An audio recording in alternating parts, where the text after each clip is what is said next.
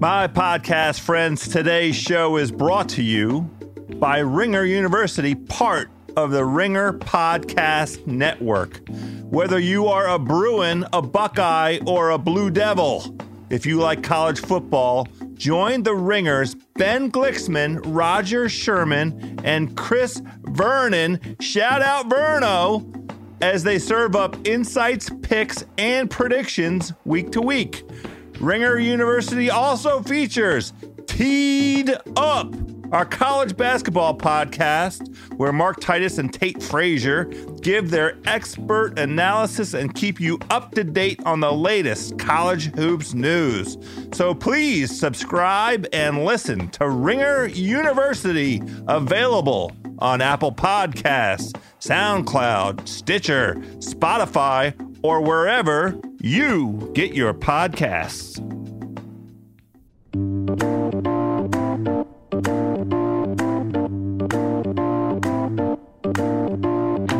All right, my podcast pals, we are back. Welcome to another episode of House of Carbs, the food podcast for the hungry people, by the hungry people. I am your hungry host, Joe House. Thank you for all of the continued input, feedback, suggestions, pictures, so on and so forth. A quick note about last week's show. We featured barbecue, a wonderful discussion with a bunch of Ringer pals. We started with David Shoemaker and Brian Curtis talking about their Texas roots, and then we had a long chat with our good pal Danny Chow, who gave us the live version of his article that he wrote about Charleston. I want all the podcast pals out there to know that was not an exhaustive barbecue listing. That was merely a conversation among friends about our own barbecue interests and pursuits. We promise North Carolina, Kansas City, Memphis, that we're going to hit all of your barbecue joints. Don't you worry. All the barbecue all over this great country of ours is going to get covered. A lot of it's going to be eaten, and we will have experts from all barbecue walks of life on House of Carbs. Let there be no doubt. Today's show is a great one. We have another couple Ringer insider pals. Editor-in-Chief Sean Fennessy is on this week with a 5-course delicious food movie meal. You're wanting to fill your Sunday nights after Game of Thrones season. Let's go ahead and fill it with a little bit of food movie. Many food movies. We cover 5, Sean and I. There's also a great conversation this week with Amanda Dobbins about the Hillstone Houston's franchise. Amanda worked at I think it was a Houston's when she was 17 years old, so we cover that. Of course, there's food news as well. So without further ado, let's get in that belly with Sean Fennessy.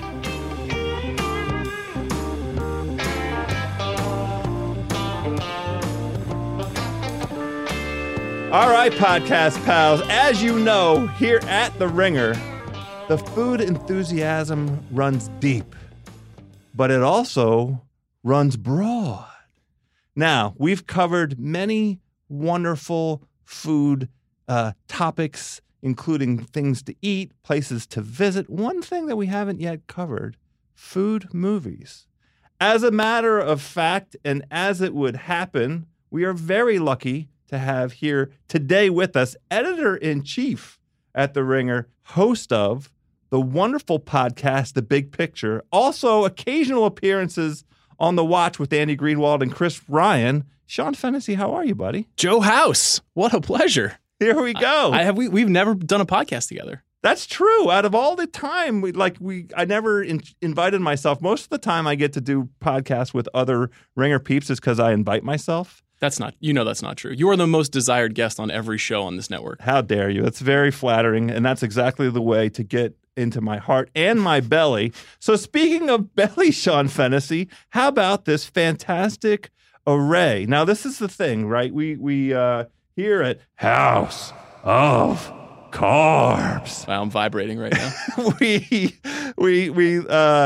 we like to think of things in the way of a delicious menu. And here today, you have prepared for us, I'm going to call it a prefix, a wonderful arrangement or an array of food movies that we're going to go through and talk about why you've selected them, what particular aspects of these food-based movies appeal to you. I, my own self, have seen, I would say, 4 out of the 5 movies, so I feel like there's a little familiarity. I know what kind of taste I have in my mouth as it relates to these movies, but I want to know about your taste and why you selected these movies. So if you're okay with this, let's just run through them. Let's dive in. Let's do an amuse-bouche course to start. The right? amuse-bouche, exactly right. I think that is the movie Chef. Chef. Let's talk about Chef. Yeah. Chef is a small film made by Jon Favreau, who you may know from his role in Swingers, who you may know from directing Iron Man. Yeah. Perhaps The Jungle Book. He's a major Hollywood deal. Why did he make this small movie called Chef? Because if you've seen Jon Favreau, you know he loves food. God bless him. Fat Jon Favreau. Yes. God bless him. There are 2 of them, one of which is, Skinny Jon Favreau and Fat Jon Favreau. Exactly. Yeah. So with regard to Fat Jon Favreau, the guy loves food. Chef is a movie essentially about a chef, naturally, who was making prefix menus at a sort of Michelin-starred restaurant in a major city in America, who essentially had gone through the many stages that these chefs go through. House, you know what this is like for these guys. There's a lot of pressure to innovate. There's a lot of pressure to surprise critics, to keep audiences coming 1 year, 2 years, 3 years after they have shown what they can do. Absolutely. Naturally, his character, after a certain amount of time, flames out, as many chefs do. Yeah. And what happens when he flames out? Quits the restaurant biz altogether. Sure. Heads out, buys an old truck, Okay. refurbishes the truck with his son, and makes that truck a food truck and rediscovers his love for food. Hey, now. A little hokey. The movie is a little bit sentimental. Yep. But watching Jon Favreau make grilled cheese sandwiches inside of a truck is more dazzling than watching maybe even our pal David Chang work in his massive, beautiful kitchen. My mouth is open right now. I'm a little think bit. of it. Yeah, I am imagining it, and it's something that I'm finding very appealing. Artisanal grilled cheese has a high douche potential. But it does. It's a hard. There are lots and lots of purveyors of grilled cheese sandwiches. There's a wonderful place in Portland, Oregon that Bill Simmons and I believe had the privilege of enjoying, and I think it's called the Grilled Cheese. Makes total sense. I mean, in Los Angeles, we have the Melt just down the block from us. Sure. I think the thing about this movie is it does a thing that a lot of food movies, I think, do that makes me annoyed, which is it prizes the power and artistry of the chef in a way that is not very interesting. You had Chang on this show a couple of weeks ago talking about the movie Burnt, and clearly that movie chafed him. Yes. I think there are a lot of movies. No Reservations is another movie like this that is really kind of obsessed with valorizing what it is that chefs do and not really connecting people to food, but connecting them to these like tortured figures. Yep. There's a little bit of the tortured figure thing in Chef, but Chef has this great Latin soundtrack and has Jon Favreau whipping up greasy, beautiful truck food. That's it. That's all I need. What's bad about that? And a great soundtrack and grilled cheese sandwiches. I'm in. Perfect amuse-bouche. Let's move on. The next movie on our list, Jiro Dreams of Sushi. Now, I had not heard of this movie until you introduced me to it. I actually watched it recently with my family, with both my wife and my child. And I have to tell you, it was many things. I had many emotions, but let me hear from you why you chose it. This is a nice starter course because sushi is a surprisingly wonderful appetizer. I my own self enjoyed a wonderful summer dinner this year where it was a catered dinner, and what they walked around with in terms of an appetizer off of a shared plate was sushi. That's Great very idea. smart. I wish more people did that, Me frankly. too. I'm a full-blown Angelino now, 5+ years here, so I live and die by sushi. Yeah. Jiro Dreams of Sushi, I would say, is not just one of the best food movies of the last 10 years. I think it's straight up one of the best movies of the last 10 years. Incredible. Here's why. Documentary made by a man named David Gelb about a man named Jiro Ono, a 85-year-old sushi master who has his own Michelin 3-star restaurant that seats only 10 people. And this is an 85-year-old man who has dedicated his entire life to rice and fish and making that taste good. And that's the whole movie. The whole movie is explaining how he has worked at this and how he has passed this business on to his two sons. And the way that the sushi is shot is pornography. And that's a word that we hear about food all the time. Right. It's often misstated or overstated. That's right. In this case, in this instance, you want to eat this sushi immediately. And you want to thank Jiro for preparing the sushi. You know, the experience that he creates in his restaurant is very intimate, not just because of the 10 seats, but because he is right in front of you and he is balling that rice and he is cutting and preparing that fish for you in real time, the way they do in many sushi restaurants. But in this instance, it has this sort of transportive. It's almost, and I think his restaurant is essentially next to a subway tunnel. Yes. So there's this subterranean feeling you Right. get where you're in this different, a new universe. that's right. And so interestingly, David Gelb, he made this film, which I think if this movie were made 10 years ago, not many people would see it. It would get good notices from critics, and then it would just kind of go on. And if you catch it a blockbuster, great. This movie went to Netflix. Mhm. It found a real audience on Netflix. It had a phenomenal poster. It's like it was a classic. Like my wife turned to me and she was just like, "This movie looks like it's about sushi. We should watch this." I've watched many bad food documentaries with my wife on Netflix, Okay. but this was not one of them. The ones that they usually run are like Fat, Sick, and Nearly Dead, and they tell you about why the food industry is killing America. This movie goes in the other direction. So Gelb obviously had great success, and then what happens is Netflix realizes that Jiro's a hit and they want to be in the Gelb business. So they create a little show called Chef's Table. And who oversees Chef's Table? David Gelb. Oh, wow. So that show that has shown us, you know, the inner workings of so many great chefs and has had a couple of seasons and is one of Netflix's most popular shows is all born of Jiro Dreams of Sushi. It has this legacy. I didn't know. I am a devotee, obviously, of Chef's Table. I had no idea this origin story. Yeah. Now, let me share with you some of the emotion that I felt that we haven't touched on because Sure. I don't think that I would tell people that this is necessarily an uplifting movie. Mm-hmm. It's an incredibly intellectually stimulating movie, and the two elements of the movie that I was left with, in addition to wanting to get to Tokyo by any means necessary as quickly as possible, there's a family story to it that's a pretty incredible family story, and in many respects sad. And I don't think, there's no reason to sugarcoat it. I don't, we don't see over the course of the movie any indication of, Jiro has two sons, and the two sons have both, followed in his father's footsteps. One son is going to take over the business from Jiro whenever Jiro passes, and I hope he, I believe he's still with us. Yes. Yeah. And the other son went off and started his own father-sanctioned sushi restaurant, but it's his own standalone thing.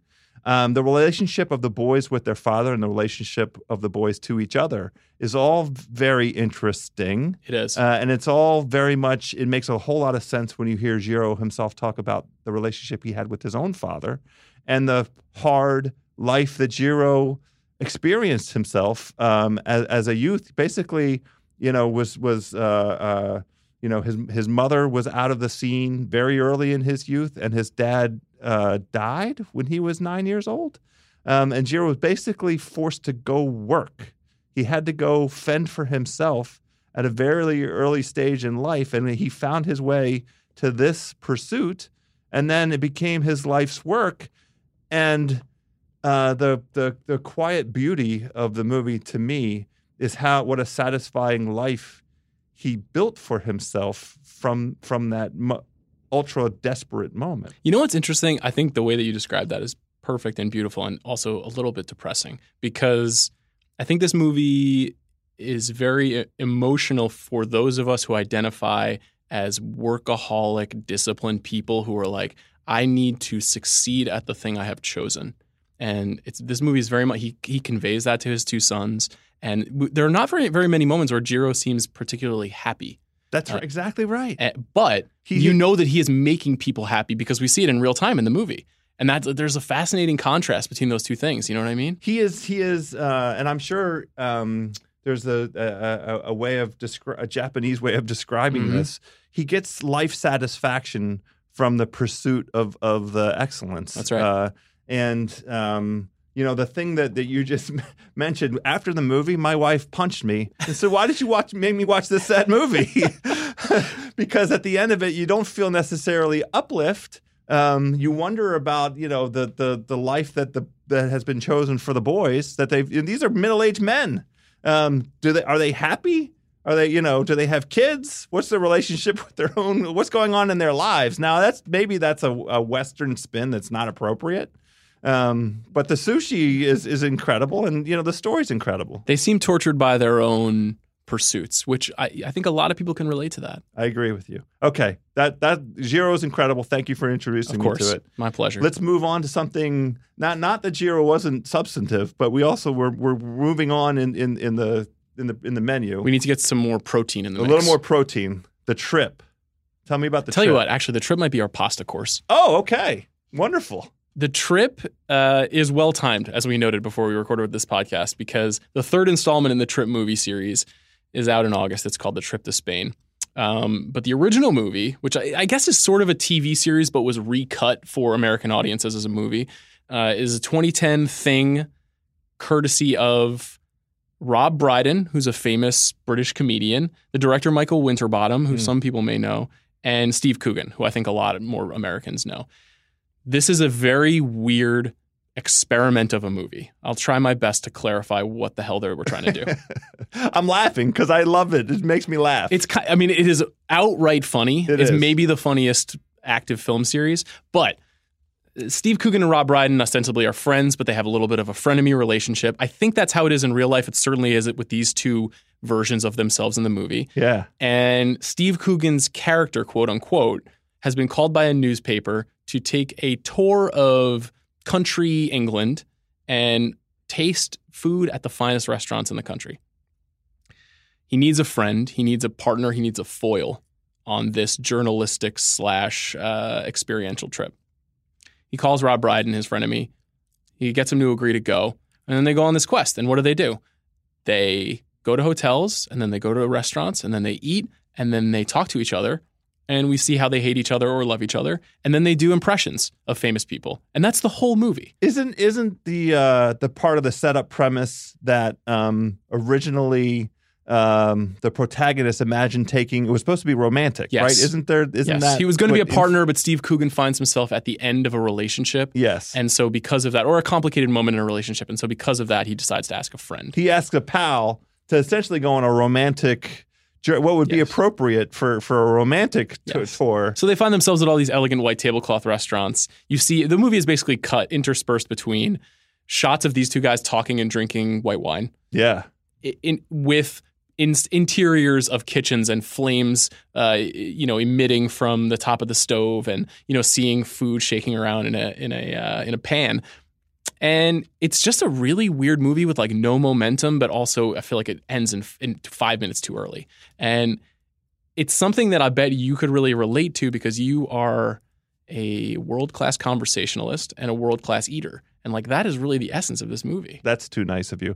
But it is something I can relate to in the sense that those are the two, what you're always looking for in an eating experience is somebody that is going to enjoy it as much as you think you're going to enjoy it, and somebody that you can share that enthusiasm and enjoyment with. And that's why I think the trip is brilliant, because it starts from a place where it feels like it could be slapstick, right? Oh, they're at this hotel, and it's got chenille, and it's got these beautiful sheets, and they're at the white tablecloth, and oh my gosh, this could be Three's Company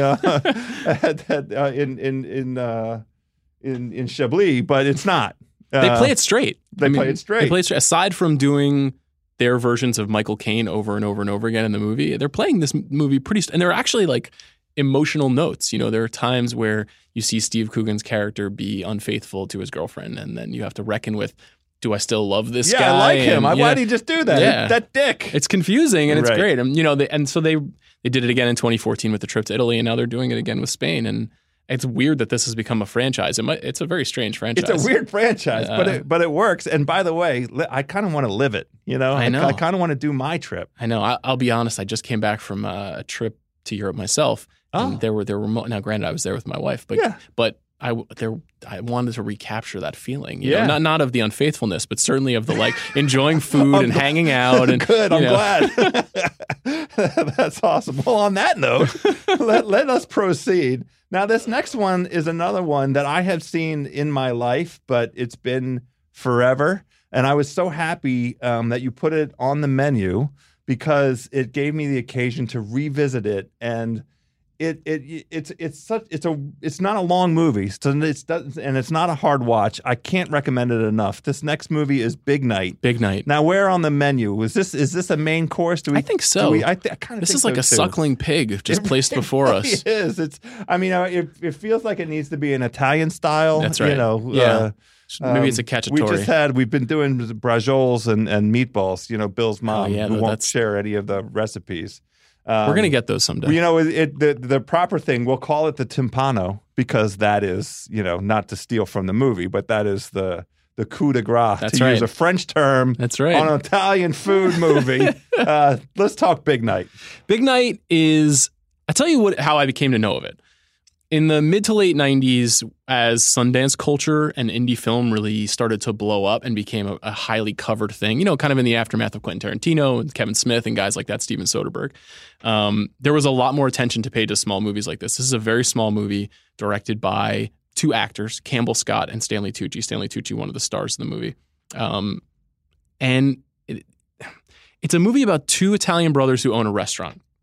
And their restaurant is in some kind of trouble and they got to make one big meal. That's basically it. It's a heist movie with food. And the way that the food looks in this movie, I would say is probably better than in any movie I've ever seen. And it's bizarre to me that this is the movie that these two actors chose to do, but I'm really glad they did. And also, I don't think either of these guys ever made another movie again as directors, which I find to be kind of fascinating. Wow, Stanley Tucci has a huge resume, and he never directed another movie? Great actor, but I don't think he ever directed another movie. But, you know, you mentioned the timpano, and when I saw it, I was a very unsophisticated Long Island kid who didn't know anything about any kind of cuisine that wasn't my mom's, frankly. And I think that it was a little bit of a Portal movie. You know, there are Portal movies that teach you things about things that you come to be interested in, and I think being a foodie is a bad word now, but it taught me some stuff about how to care about this stuff. One of the things that I think is fascinating and honestly was ahead of its time was you know, one of the driving energies of the movie is the insistence on perfection by the brother. The brother that is the chef is a truly talented chef.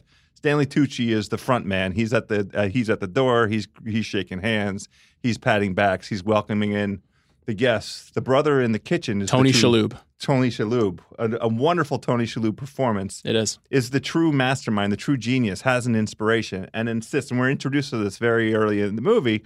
He insists on delivering his food his way. Not the way that the guests want it, which is part of why the business is not successful. It's true. And they use as a foil a business right up the street that is wildly successful that serves what Tony Shalhoub's character regards as garbage, slop, and they, you know, the repeated sort of tension there. And I don't want to steal the plot line and go through all of it. It does drive you to this wonderful moment. Again, I feel like this movie is so ahead of its time. The food is shot beautifully. It looks spectacular. And they had the presence and sense in terms of how they were going to deliver the guests for this big dinner that's supposed to save their restaurant. Everybody's experience with the food is, I mean, frankly, orgasmic. Yep. But it seems so authentic. And I wondered after, was somebody actually cooking unbelievable food? I have read that, yes, that they ate like kings and queens every night. They had to. And the reason I raise this is because the expression that these actors, I regard these people as either the very finest actors in all of the world or they were eating unbelievable effing food because you can't fake that. That's the only part of the movie that is real. Yeah.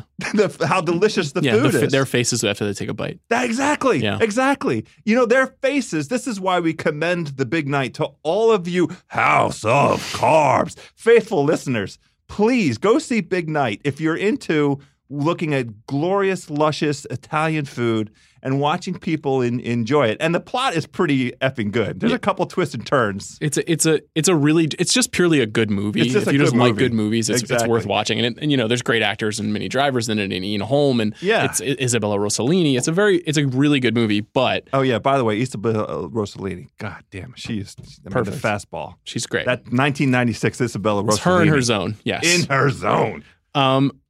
But you're completely right, and it's frankly a pretty punk rock movie. I mean, the whole conceit is about authenticity and doing things your way. DIY, brother. Yeah, and Tony Shalhoub's character, I don't know if he's necessarily the Ian MacKaye of the food world, but like he's doing something. He's committed to his vision, and he's like doing it his way. Who doesn't want to be a part of that? Well, that was the perfect entree, and we will call it the timpano. Let's have dessert. Let's have, and this is perfect. Everybody's going to know this. Everybody understands it and knows why this movie's on the list. The last movie on the list is Goodfellas. Goodfellas is the sugar blast, right? Yes. Goodfellas is the most purely enjoyable movie to watch on earth over and over again. That's my take. That's my hardest take. It is the ultimate in rewatchables. It is the ultimate rewatchable. Maybe it'll be an episode on the rewatchables one day. Until then, I think seeing a man in prison slice garlic with a razor blade like changed the way that I saw movies. Like that was the most specific, beautiful detail in the world, and that says everything you need to know about the way that movie thought about telling its story. That's a wonderful. I never thought about it that way. It does capture that particular attention to detail that made Goodfellas in the moment an absolute effing revelation. Like, how can we possibly do another mafia movie? Well, the way to do it is to make it so effing real. Yeah. And give us the details. Exactly right. I mean, the Sunday Gravy, the entire experience of them in jail making the Sunday Gravy, it makes me want to go have some Sunday Gravy right now. Hopefully not in jail. I grew up, as I said, on Long Island, and Nicholas Pileggi, who wrote the book Wise Guy that Goodfellas is based on, is from Long Island. I knew his family well. They were a real classic Long Island Italian family. And you don't have to just be in prison to learn how to do these things. Like, you observe some of those tics, and those guys in that movie felt real because they were real. That story is amazingly accurate and like tactile. You felt like you could touch that food. You could put your index finger in that sauce, I can smell that sauce. And, some of that is Scorsese being a genius, and some of it is it being an amazing script and the right cast. But food is a connective organ to life. Yes. And like that movie, while heinous at times and scary and complicated and furiously paced, just hits these little tiny notes of life. Well, I was so happy to have you put it on the menu because it's not what anybody would necessarily think of as a food movie, but it is the perfect end for today's version of food movies. Now, look, you're coming back. Cool. Because there are more than just 5 food movies out there, I'm pretty sure. This is it. This was the only 5. This menu that you gave us today on House of Carbs, delightful. Thank you so much for coming on. Joe, it was my pleasure. Awesome.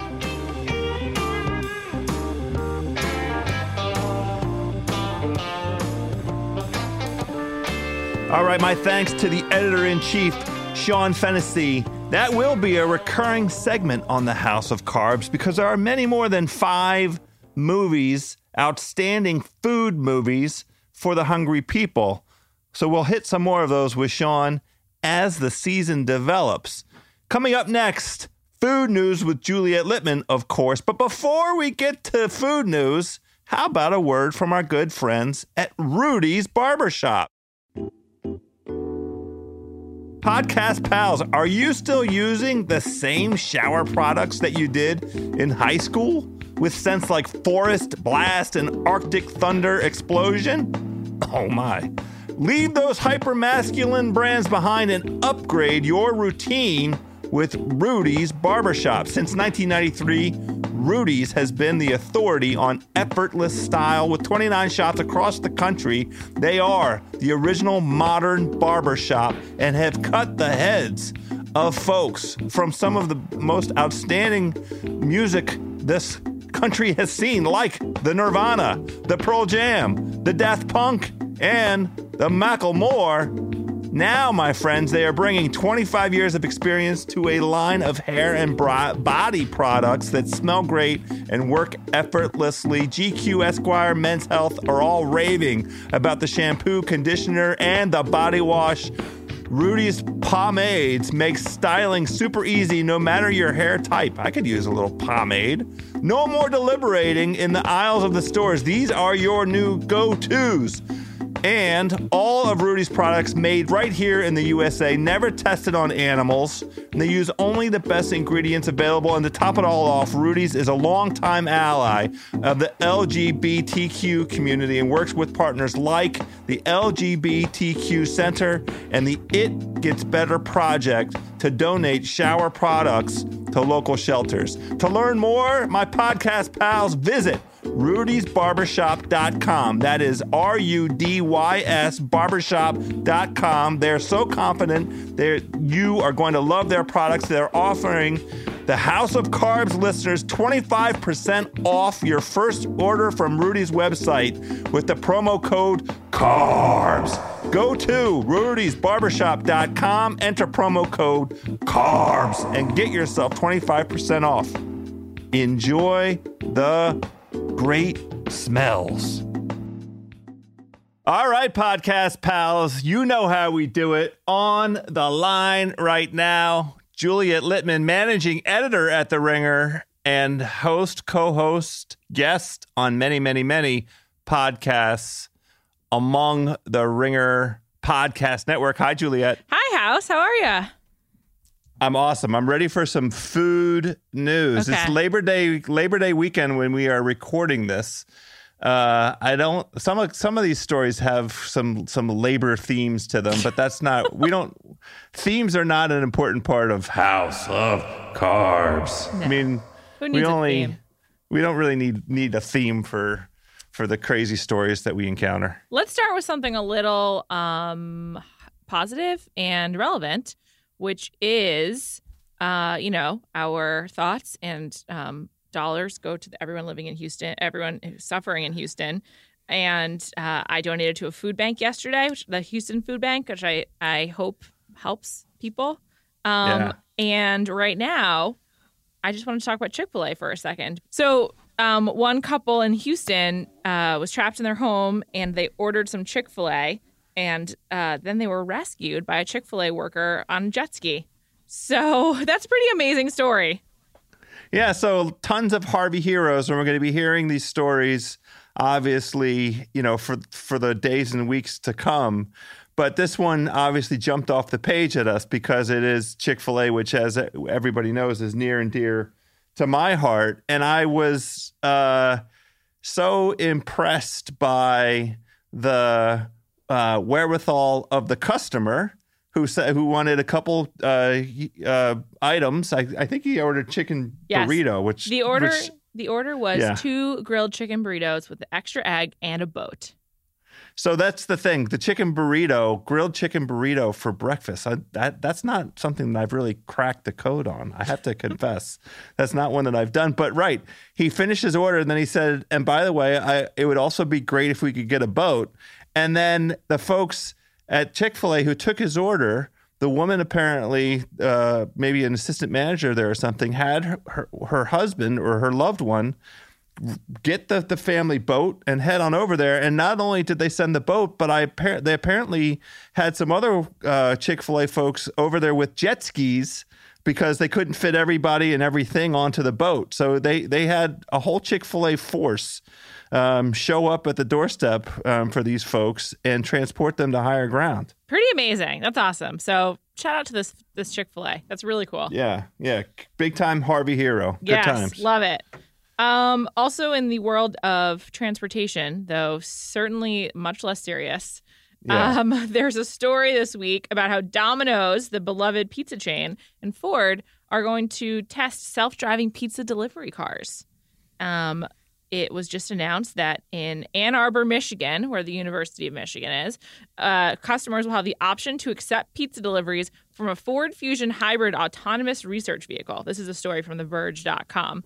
The car won't be completely self-driving, but at the last 50 feet, the customer experience will be like with a robot, basically. So it's a partial robot delivery. But the point is, it's like a research endeavor so that that Ford and Domino's can get ahead of the self-driving cars craze in general. So that way they can observe what works and what doesn't work, and hopefully be, for them, I guess, and for Domino's lovers, be ahead of the autonomous car craze, which I'm like a little skeptical of, but that's besides the point. Well, this is the thing. I have mixed feelings about this story. So in the first place, speaking of Labor Day, I wonder about the jobs. Impact on food delivery jobs. Exactly. Yeah. And I don't know. Maybe this is worth an interview on House of Carbs. Maybe we get somebody that does food delivery, either like a full-time gig or a part-time gig, like Postmates or DoorDash or one of those guys, the Caviar folks. And I'd like some insight into like how the job is. Do they like the job? Is it a job that they intend to sort of continue with? Before I weigh in and criticize, this autonomous vehicle stuff for taking away jobs, I don't know whether or not food delivery jobs are jobs that people, care to do, or if it's just a stepping stone job. But that's another conversation for another day. It's true. I will say, Domino's impresses me as a brand. They are certainly not unimpeachable. There's certainly things you could have problems with. But in terms of like customer experience, they are very forward thinking. Like they did a rebrand a couple of years ago. And I think in general, like they're just really popular with millennials. And I understand why. It's because they think about the customer and like sort of keeping ahead of what their demographic is in tune with, basically. So this is a great segue into the observation that I had in mind also. I think that they do the very best job in terms of customer service of letting you know how your delivery is coming. I find their little color-coded, the pizza tracker. I find that to be an incredibly effective tool, and I love it. And I love how they use first names for the people that are involved in the process of preparing the food. They name Eddie took your order. Yeah. Jeremiah is preparing your pizza. Elise is on her way. I like very much that personalizing, and I find the pizza tracker to be extremely reliable. Yeah, very accurate. Very accurate, exactly. Now, the thing that I don't love Domino's pizza, right? Mm-hmm. Like, it's great in a pinch. It is what I get on Super Bowl out of kind of an old, it feels like tradition to order Domino's on the Super Bowl. Maybe the most kind of, American thing to do. But it's not my go-to when I'm craving pizza. So what I like very much, though, is what you just mentioned, the innovation, the forward thinking. And I'm happy to let them attempt to conquer this autonomous delivery thing by way of the scale and the resources that they possess, because what I'm personally very, very interested in and hoping will come in online, in the next half decade or so, is being able to order delicacies from the restaurants around the DMV.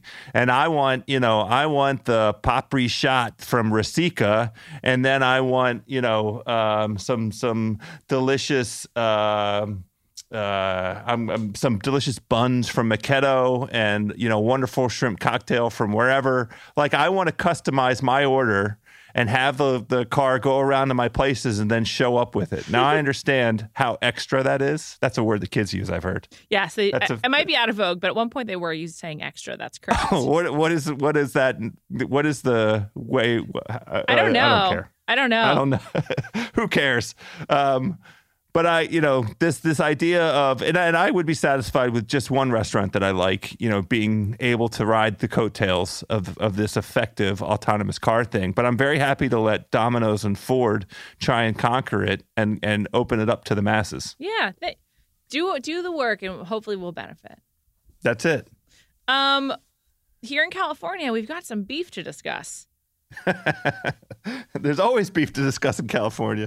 In-N-Out, the beloved burger chain, is suing Smashburger, which is based in Denver. So it's kind of like a Colorado versus California story. I love this story because I love a good argument. This one is litigious, and the Orange County Register has reported that In-N-Out is suing Smashburger over the Smashburger's use of the terms triple double and the Smashburger triple double. That's just which is their version of a burger with, I think, 3 patties. Yeah. And the reason it's too close is, quote, since at least as early as 1963, In-N-Out has continuously used its registered double-double trademark in connection with hamburger sandwiches and interstate commerce. Since at least as early as 1966, In-N-Out has continuously used its registered triple-triple trademark. So I am just really impressed by the foresight of the people at In-N-Out to trademark these things so long ago. Great job. That's so funny. I was wondering how you were going to come out on this. I, too, because I'm a lawyer by training, I don't practice law anymore, thank God. But, I was worried about, taking the side of the plaintiff here. I know. I think In-N-Out has a good point. Here's the thing that I wonder about Smashburger. It's kind of a black mark on Smashburger. Hey, Smashburger, go nuts. Make your triple-decker cheeseburger with 3 patties and 3 slices of cheese. Come up with a effing name for it. Totally. Yeah, I mean, how hard is it to come up with a creative name for that wonderful, stack of meat and cheese? A burger of that stature deserves some creative thinking. Don't try and coattail off of the In-N-Out. And by the way, In-N-Out, to their credit, they go after everybody. They sued a place in Maryland for calling something Wild Style. Protect your brand. I don't know. I think I too, I am not a lawyer, but my brother, my mom, my dad are all lawyers. So I've certainly been privy to many a legal conversation. And I think you should protect your property. I don't know. I don't have a problem with it. I'm right there with you. The challenge that they're essentially putting out there is, hey, other people that make cheeseburgers, get a little more creative. Do it better. Don't try and ride art. Yeah, go do better. That's exactly right. I also just want to specify that the Smashburger triple double is also just misleading. I expected more. It's 2 patties and 3 pieces of cheese. 2 pieces of cheese should be standard in my opinion. 1 is often not enough. So I don't really think you should get bonus points for 3 pieces of cheese on 2 patties. I don't really care for 3 pieces of cheese, to be honest with really? you. I'm more interested in the burger part. I don't want the extra part to be the cheese. I want the extra part to be the burger. Right. Other meat. Sure. Absolutely. I agree. Okay. So we totally agree on this one. That feels great. I'm glad. Yeah. One more for you. A quick one. Quick-ish. Are you familiar with Eataly? I know the idea. I know the proprietor. I love the concept. Let's tell the story. Eataly is a very high-end, it's like a fancy food court that has a grocery and multiple restaurants and is kind of already like an amusement park. The experience is really fun. It's really quite unique. And there's one in New York, which is the one I've been to, but they also there's one in Tokyo. There's a bunch in Italy. There's now one in Chicago. It's cool. How would you describe it? I think you got it right. It is kind of a small scale food amusement adventure. Yeah. You can go in there and do, let your fly your foodie flag with glee. I mean, you don't have to be shy about any of it. And wherever your interest may take you, if you want to do a little cooking class, check the calendar. You can hook up with a cooking class. You want to go taste some delicious olive oil and some vinegar combinations, go talk to the dude behind the counter and get it hooked up. Or if you just want to go eat, go have a delicious, quickly prepared Italian meal. Yeah, or you can also buy pasta. You can buy pasta sauce. It's also an Italian market. It's really cool. And the people behind Eataly are taking it to the next level. And they're opening FICO Eataly World in Bologna, Italy, and on November 15th, 2017. That is very soon. It's going to be 20 acres. And there's 6 rides like you have at Disney World. There's cooking classes, there's restaurants, there's demos. It's like a full-on food amusement park that costs $106 million to make. And it's called, as I said, FICO Eataly World. I'm quite excited. I watched the 3-minute video showing you what it has. And it's like they have a large, they have like fields for farming and for growing stuff. Then they also have the rides and the restaurants, and they have like food labs. It looks really cool. If I'm going to be in Italy again, I would try to go. I think it's worth like a day visit. A day. You know what I mean? 1 day. Yes. Yeah, exactly. Tops. I don't know how much of, the cooking class or I would try a couple of the rides. I would obviously be interested in the eating. I'm glad that they're getting this off the ground in Italy because I have, and especially find compelling the growing of the elements of your delicious meal right there on property. That's very interesting. That's cool. I just wonder, like, here's the thing. I'm in Orlando, Florida, as we are taping this, Juliet. How apropos. I'm inside the fence of the Disney property, and I have to say, I probably should have put this out to all. I should have belly sourced this. Where does one go eat when one is in Orlando? There's an Art Smith restaurant down here. Morimoto has a place as well. This is over the Disney Springs area. And Epcot has this Taste of the World, right, kind of food court experience. And I actually visited that and took it in. But I should have asked where one goes to experience. I don't even know if there's, is there an Orlando cuisine? Is there a representation of Florida cuisine down here? I didn't do any research because I was basically just preparing myself for survival. 3 days of Disney and 1 day at Universal. Do they have turkey legs down there? Because they have that at Disneyland here in California. I did not run across a turkey leg, and I guarantee you, if I had, I would have taken one down. I love a turkey leg. We got to get you to Disneyland then. I don't know. So. I don't know about the Orlando food scene, but I was kind of imagining Epcot if it was only for food and in Italy when I was hearing about Eataly World. So it's right, an apt and comparison. A little more. The one thing about Epcot, it could use a little more. It's a little closed in. I wanted it to be a little more. I want to be. Now I understand it's hot as hell down here. It's always hot as hell down here. But I do like the outdoor experience of eating. I don't, that al fresco if I'm going to do that tour of the world. And I found it, a little too much indoor for my taste. But look, I'm not. No reason to quibble. Yeah, I think it seems cool. I would check it out for 1 day only. Yeah, 1 day only in Bologna. Bologna, let's do it. It's exactly. not a part of Italy I wanted to go to, but hey, I love Italy. I'm open to anything. We'll put it on the list. You know that they're going to serve alcohol. That's the most important part. Duh, there's got to be wine. It's Italy after all. Hey, Juliet, by the way, yeah, we have been getting incredible feedback. Last week's show, we asked the hungry people and the thirsty people to send us their best stories about, I guess I can use the word smuggle. Yeah. It's accurate. Smuggling alcohol into their sporting event of choice. And we've been getting unbelievable feedback on the House of Carbs Fans at gmail.com email.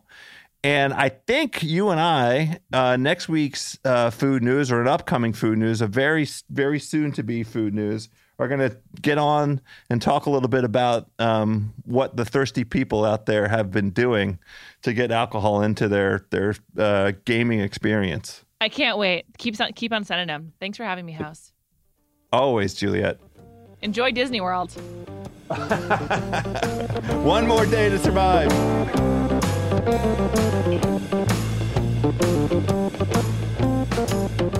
All right, my friends, coming up next, an excellent chat with the Ringer's own Amanda Dobbins about the Houston's Hillstone, iconic upscale American franchise. I can't tell you how many dates I took to Houston's Hillstones. It was Houston's here in the DMV. But before we get to that chat, how about a nice word from our friends at Leesa? What if, podcast pals, you could give back while you slept? Leesa is an innovative direct-to-consumer online mattress brand that is also socially conscious. Driven by the mission to provide a better place to sleep for everybody. For every 10 mattresses Leesa sells, they donate one to a shelter through their 110 program. Not to mention, Leesa also plants one tree for every mattress sold and donates 1% of each employee's time to volunteer for local causes. But best of all, Leesa's patented universal adaptive feel is designed for all types of sleepers and features 3 premium foam layers, including 2-inch Avena, that's trademarked AVENA, foam top layer for cooling and breathability, 2-inch middle layer memory foam for body contouring and pressure relief, and 6-inch on the bottom dense core support foam for durability and structure for sleepers of all sizes. Available online in the US, the UK, Canada, and Germany. Or you can get yourself, if you're in the New York City area, to the Leesa Dream Gallery. This 100% American-made mattress ships compressed in a box to your door so you can save a trip to the store. No wonder Leesa is a Forbes Top 20 startup to watch. Try a Leesa mattress in your own home for 100 nights. Risk-free, my pals, with free shipping as always. Get $100 off. That is a lot off. When you go check the prices on these Leesa mattresses, $100 off is a great deal. Get $100 off when you go to leesa.com/carbs. That's LEESA.com/carbs. Again, LEESA.com/carbs.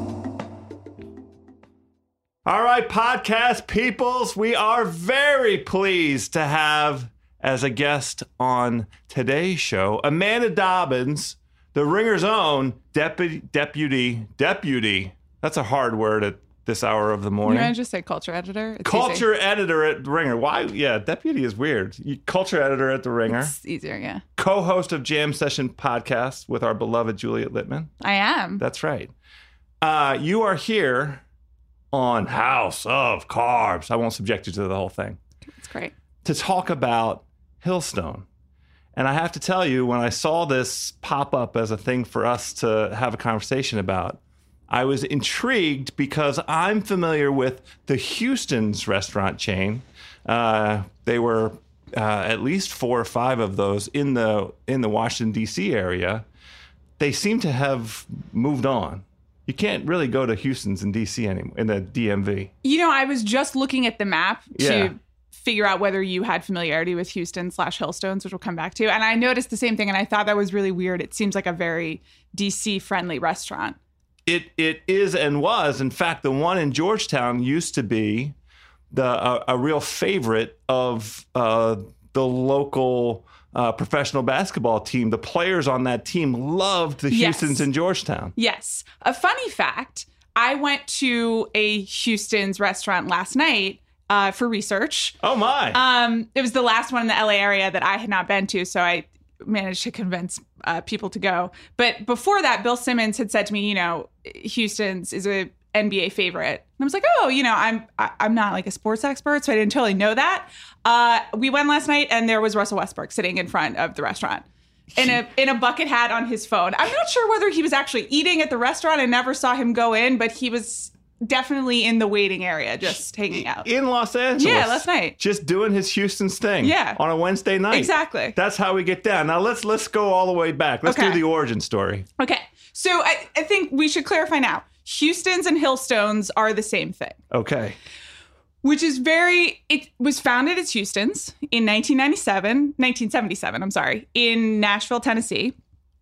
And there are now 51 restaurants, I believe I counted, or maybe I saw that on Wikipedia, which is lazy counting, that are like under the restaurant chain. And so many of them go by Houston's, and I grew up in Atlanta going to Houston's, so that's how I know it as well. There are some that are called Hillstones, and this is not confirmed, but the theory behind that is that they switched the New York restaurants from Houston's to Hillstones around 2008-9 so that they didn't have to post the calorie counts. because, you know, if you have a certain number of restaurants, then you're considered a chain restaurant. And in New York, you have to put the calorie count of every food on the menu. And Houston's definitely didn't want to do that. All right. I love it. But now they're actually, like I said, there are 51 restaurants and they're known by a bunch of different names. Here are a couple. Bandera, which I've never been to. Yeah. There are some in California. Rutherford Grill, which is apparently in Rutherford, California. R&D Kitchen, which is apparently in Santa Monica and I believe Dallas. Cherry Creek Grill in Denver. And then South Beverly Grill is the one that I went to last night. There's a South Beverly Grill, a Hillstone's, and a Houston's, all in Los Angeles. And their menus are 80% the same, I would say. All right. So look, the Woodmont Grill is on here, and I believe the Woodmont Grill is still in the DC. It's in DC. Yeah, it's in Bethesda, Maryland. I'm nearly 100% sure. I was just looking, I might have gotten that wrong. I was just looking at the I get it. I understand. It was a weird thing. Maryland, yes. Houston's was beloved. Is beloved. It is beloved by me. Beloved by many people, and I never really understood why it disappeared. It was a kind of a integral part of my upbringing and raising. It was mine as well. It was a special place to go to, though.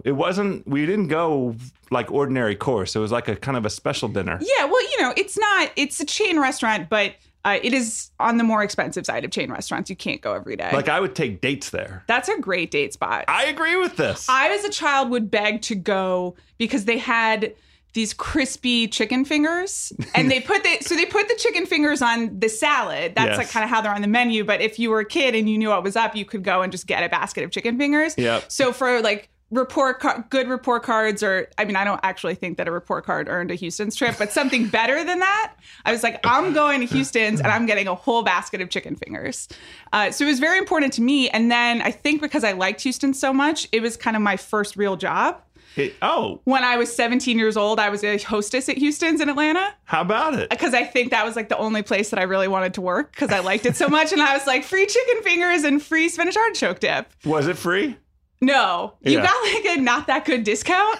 And they were really strict about it. Come on. I know. I think if you worked 2 shifts in a row, then they would buy your lunch in the middle. Okay. Yeah. It's so funny you said spinach and artichoke dip. I know that I'm derailing us for just a quick minute, but my go-to order at Houston's was, of course, the spinach and artichoke dip, then the ribs. I would get the full rack of ribs. You know, I still never had the ribs. Oh! And I almost got them last night. Oh, my. But, so. If I'd known you were going, I would have said, get the ribs. You know, no, you could get the ribs for the table. You don't have to eat the whole rack yourself. That's true. There were 2 of us, ribs though. For that's the table. a lot. Oh, so that's not ribs for the table. I need to go for it. So I've never had the ribs. What's interesting about, I said the menus are about 80% similar, but there are some regional differences. For example, they do not have the chicken fingers in California. Oh. And I asked about this, and the very nice people at the Pasadena Houston's told me they had taken the chicken fingers off the menu like 10 to 15 years ago. So that's a long gone dream. I don't, because it's California. The stated reason for the different names and the slight menu variations is that they're like trying to appeal to the local. Okay. So like, for example, last night I went to the Beverly Hills Houston's, known as South Beverly Grill, and I got the veggie burger, which I think is like the best veggie burger in America. Oh. But instead of the normal soy glaze that they put on the veggie burger, they did like avocado and tomato for kind of a California Beverly Hills health twist. Of course they did. I gotta tell you, the soy glaze is better. Okay. Right. Houston's needs to stick to what it knows. That makes a lot of sense to me. Of course. Now, help me understand. It's a national tour de force, the Hillstone. Yes. And it appeals to people of kind of all walks of life, wildly successful people with, very accomplished food backgrounds. Yes. NBA stars. Help us understand that appeal is, you think? So I think it's about kind of the consistency and the high level of food that they are able to produce at a consistency. The spinach artichoke dip in Beverly Hills is the same as the one in Pasadena, is the same in Atlanta, in Maryland, in New York, in Kansas City, where I went once at a wedding. I had a lovely lunch at Houston's in Kansas City. So you know exactly what you're going to get. Yes. And it's really good. Like the food is really good. But it's also just, they manage to keep it the same everywhere. And then there's also a service component to Houston's that is really nice. They are very adamant about good service and making you have a great time and making sure your booth is comfortable and that you have everything you need. So it's just a known quantity. Everywhere you go, you know that it's going to be a very, very nice experience. I've never had a bad Houston's experience. Yeah, I'm with you. It is funny, the niche that they fill. It is a chain restaurant. Yeah. And, you know, many of the attributes that we're kind of celebrating here are true of lots of chain restaurants, right? Yes. The distinguishing factor to me of the Houston's experience, maybe there's kind of three elements to it. First of all, it's always like impeccably clean inside of the Yes. Houston's, in my experience. Yes. So when you walk in, you never get the feeling that it's been well trod, that it's run down, that, you know, you never find a seat where you know, there's a worn spot on it, any of that kind of vibe. I also very much like the aspect that you just described about the service. They are, and I think it's part of the mission statement, right? It is. And having worked there, I can tell you they take it very seriously. Yeah. I mean, I was 17 years old, so I think that they made extra care to teach me not to be an asshole. But, you know, so I was a hostess, and that meant, and there was usually an hour wait at Houston's where I worked in Atlanta. I'm familiar with There this. was an hour wait last night on a Wednesday night in Beverly Hills. I don't know what's going on, but people love it. So there are no buzzers. You were not allowed to stand at the hostess desk and call anyone, like, you know, yell like, Joe, that was not allowed. Because that wasn't an intimate enough experience. So you had to take notes in a code that would not be offensive should the person read it, and memorize who each person was, and then be able to go and say, house, your table's ready, and like remember them. And they were adamant about that. There was no cutting corners, and you would get in serious trouble if you forgot someone, if you went up to someone with the wrong name. And that, I mean, that's just the hostess experience, but they were militant about it for servers, for everyone. Now, at your restaurant, Yes. where were people permitted to congregate as they waited for an hour without a buzzer? Yes. So the bar at this point was Yeah. first come, first serve. Okay. Last night at the South Beverly Grill, you had to wait for the bar, which I didn't love that. I got to be honest. I would say if I had to rank the LA Houston's restaurants, it would be Santa Monica, Pasadena, Beverly Hills. Okay. But in Atlanta, you could wait at the bar. There was a big lobby. Then, you know, just a lot of teenagers in the parking lot waiting for their chicken fingers. I mean, and me with Yeah. my date, Exactly. waiting for our spinach and Yeah. artichoke dip, and I might get a hickory burger if I didn't want to scare the poor young lady Yeah. right out of the box. I like the chicken sandwich is a new addition, and it's my favorite. Oh, I'm not familiar with the chicken Yeah, it sandwich. has a nice, it's like spicy coleslaw. It's Yes. vinegar based, I think, but really complements the chicken. Well, and this some Swiss. walks us into Yeah. what I think is the third kind of distinguishing element that takes this particular chain, a step above. You know, we have the service, we have the cleanliness, the experience, and what you described in terms of the attention to the little details. Yes. There is also something to the fact that the ingredients seem to be relentlessly fresh. It's very true. And I have spent a lot of time wondering about this, and I am afraid they don't let you back in the freezer, so I don't have any kind of Not even inside back information. in your day? Back in the day, they didn't? You could sneak back there? Maybe they did, but honestly, I was probably not paying enough attention because, again, I was a teenager. Yeah. I agree. I don't understand how they managed to keep everything exactly the same and also make it feel like it didn't come out of a freezer. And freezers must be a part of this at some point, right? Of course. It's the only way to maintain this level of... Well, as we learned sameness. from David Chang, the very best way for French fries to be delivered is Right. frozen. So Yeah. we know at least the French fries are coming that Yeah. way, right? But you're exactly right. It never tastes like that. It's extremely good. It is extremely good. It manages to be a chain that delivers an upscale experience, and it's been around long enough now, 40 years, Yes. 77 to 2017, to have become, and it's prevalent enough, right? It's in biggish cities. Yeah, I would say it's in the South, Mm-hmm. and then I think there's one in Chicago, one in Denver, a couple in Denver, and then on the East Coast. Yeah, sure. And so we agree that the things that we are finding, the these appealing elements, these attributes have to be the things that make it such a broad appeal? I think so. I think, it's funny. I was talking with my husband about this last night, who really likes Houston's, but is not maniacal about it the way I am. Like, it's a holiday when I get to go to Houston's, which makes no sense because I've been probably hundreds of times at this point, including when I worked there.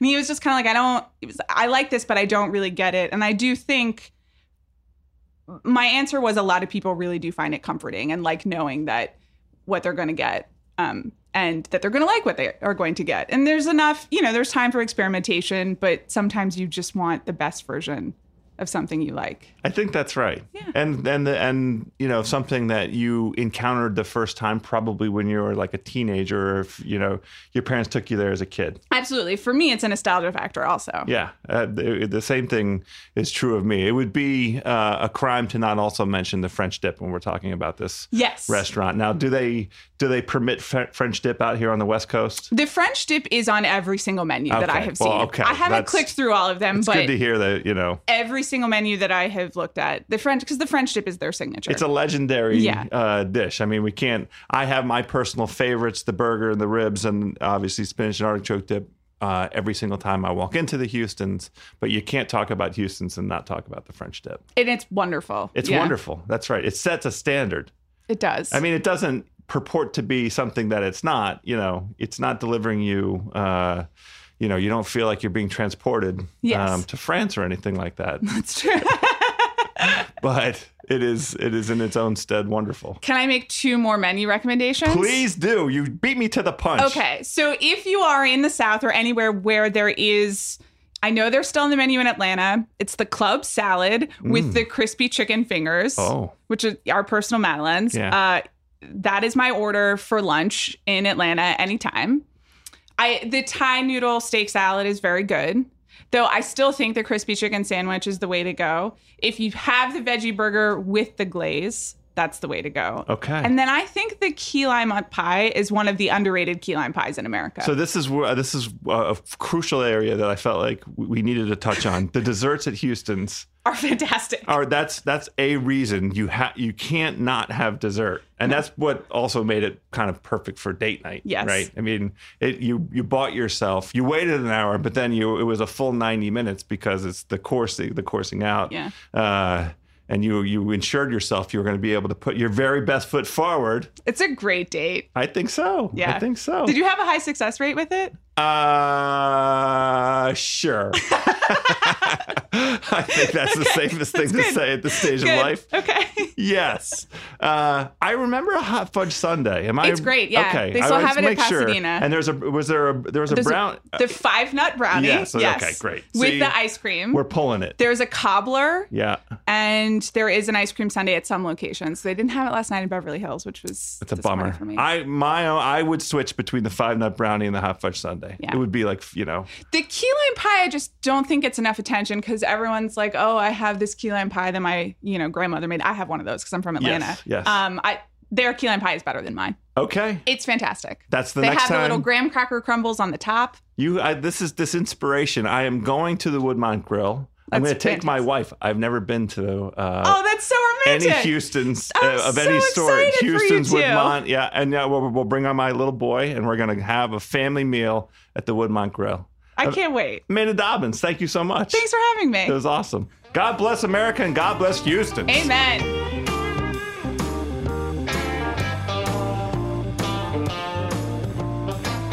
All right, my podcast peoples, that is it. We have done it. Another episode in the books. Thank you so much for the listen.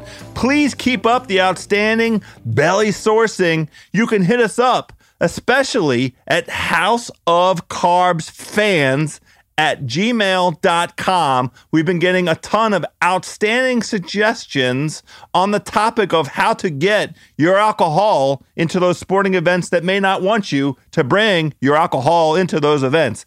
And I promise we will be talking about some of those fantastic tales on one of these next couple episodes. Keep that outstanding input coming. Make sure to give us a review on iTunes and please subscribe wherever you get your podcasts.